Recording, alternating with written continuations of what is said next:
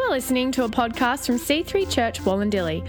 For more episodes and information, please visit our website at c3wc.com/Wallandilly or find us on Facebook at facebook.com/C3 Wallandilly.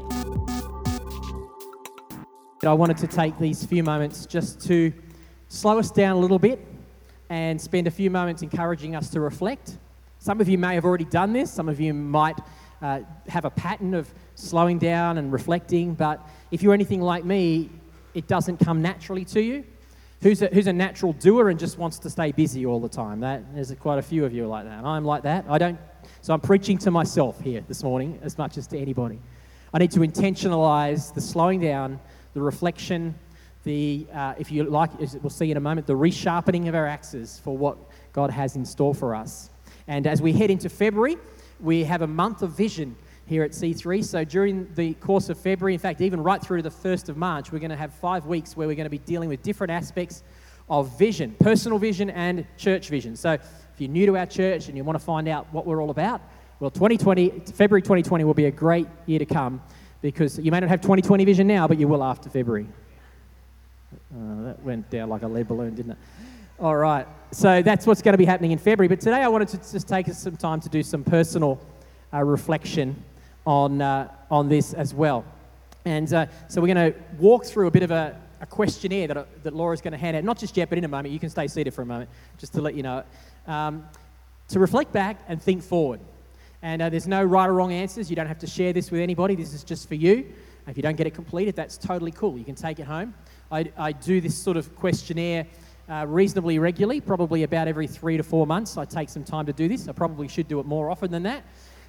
This is a modification of a survey that Pastor John Finkeldy, who many of you know, he's been in our church before, speaks, and he has the pastors and leaders that he coaches go through this survey. But before we do, I want to say, why would we do that? I want to anchor what we're talking about doing in the Word of God. And so I've just got a few Proverbs to pop up on the screen. Have you got those Proverbs there? Have we got those there? Yep, we do. Fantastic. So the first one is Proverbs 14, verse 8. It says, "The prudent understand where they are going, but fools deceive themselves." The prudent understand where they are going, but fools deceive themselves.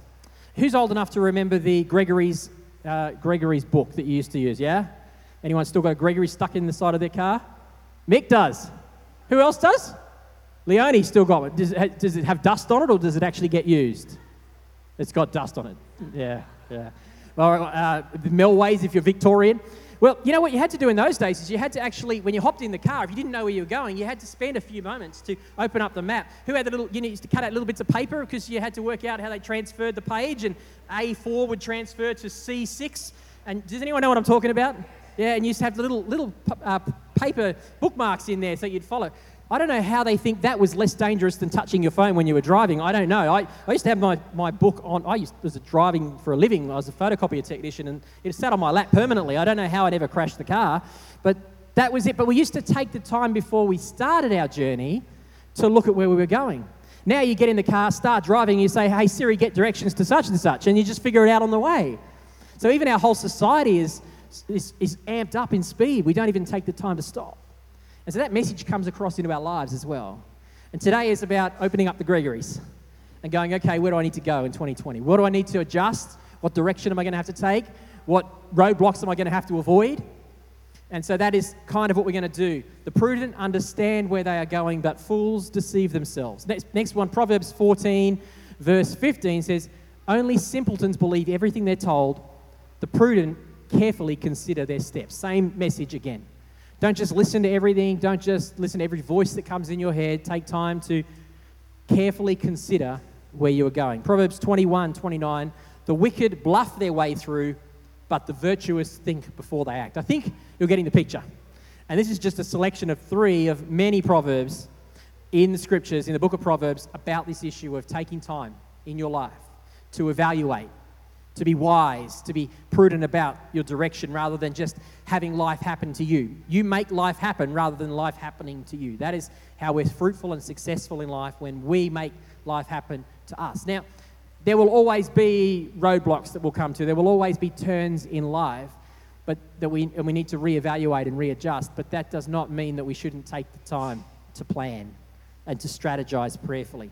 This is a well-known verse in Ecclesiastes chapter 10, verse 10. It says this: using a dull axe requires great strength to sharpen the blade. That's the value of wisdom. It helps you succeed. I regularly come back to this scripture because my natural tendency is to just keep hitting that tree with that same old axe until I realize that the tree ain't coming down. Why? Because I have not taken the time out to leave the tree and go away and sharpen that axe. Today, this kind of evaluation is about that. If you keep hitting a tree with a blunt axe, more effort. Other versions says more effort is required. But wisdom is actually taking the time to listen to God. And I know in my life that when I slow down, even 2 hours in God's presence, listening to Him and seeking wisdom, is worth far more than 2 hours of productivity to me.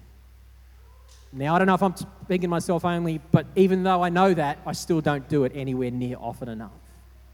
Today is about an opportunity for us to encourage us to do that. It's about taking time to slow down. The Bible is full of principles about slowing down. I haven't got time to go into this teaching. We'll probably do it at some point this year around Sabbath and the importance of Sabbath rest and why God has instituted the concept of Sabbath into Scripture. It's far more than just having a day off. It's much more about replenishing and living out of the kingdom of heaven's life that God wants to put in our life rather than being controlled by the brokenness of this world. It's far more than that, but the principle is there. And if you want to do some study on Sabbath, I encourage you just watch the Bible Project video they've just released on Sabbath, actually. It's a great place to start explaining what it's about. But I wanted to read a couple of quotes and then we're going to get straight into this survey. Eugene Peterson, some of you may have heard of him, is the author of the Message translation of the Bible, a great theological scholar, well-respected man. He died last year, actually.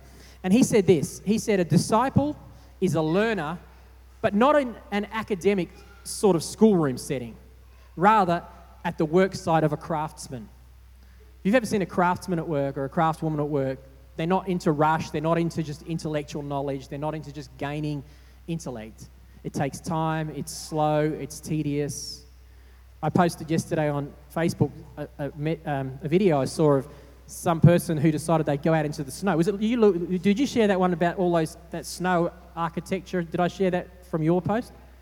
Just someone who's gone out and made this massive, great big artwork in the snow, like huge. And I thought that takes time, it takes effort. But there's a beauty and a wonder that comes from crafting things. It's not wrong, it's not irresponsible to slow down. It's part of what God does. God rested from creation. Rest is okay. So he said that. He said a disciple is a learner not in an academic schoolroom setting, but rather in this work site of a craftsman. I want to read you a verse that's not on the screen. I wrote this down this morning. Ecclesiastes 4 says, I observe that most people are motivated to success because they envy their neighbours. But this is meaningless. This is chasing after the wind, he said. If our motivation for success is to keep up with everybody else, it's meaningless. Talked about this a couple of years ago. Meaningless means it's like chasing the wind. It's like trying to grab smoke. You just can't do it. It's there, but it's gone. It's not what God's about. And one of the great theologians of the 20th century, Dallas Willard, who passed away just 5 or 6 years ago, he was a mentor to another well-respected man, Pastor John Ortberg, who's well-known in the Christian church in America, and he mentored him. And John Ortberg, I wrote this down straight out of John Ortberg's quote. He says, John Ortberg tells a story of calling Dallas Willard to ask for some spiritual direction not long before he moved to Chicago. He was going to begin working at Willow Creek Church, the great church in Chicago in this time. And he described, this is what he says, I described the pace of my life in my current ministry when he was talking to Dallas Willard. The church where I serve tends to move at a fast clip. I also told him about our rhythms of family life. We're in a van driving, soccer league, piano lessons, school orientation, night years. I told him about the present condition of my heart as best as I could discern it. What did I need to do? I asked him to be spiritually healthy.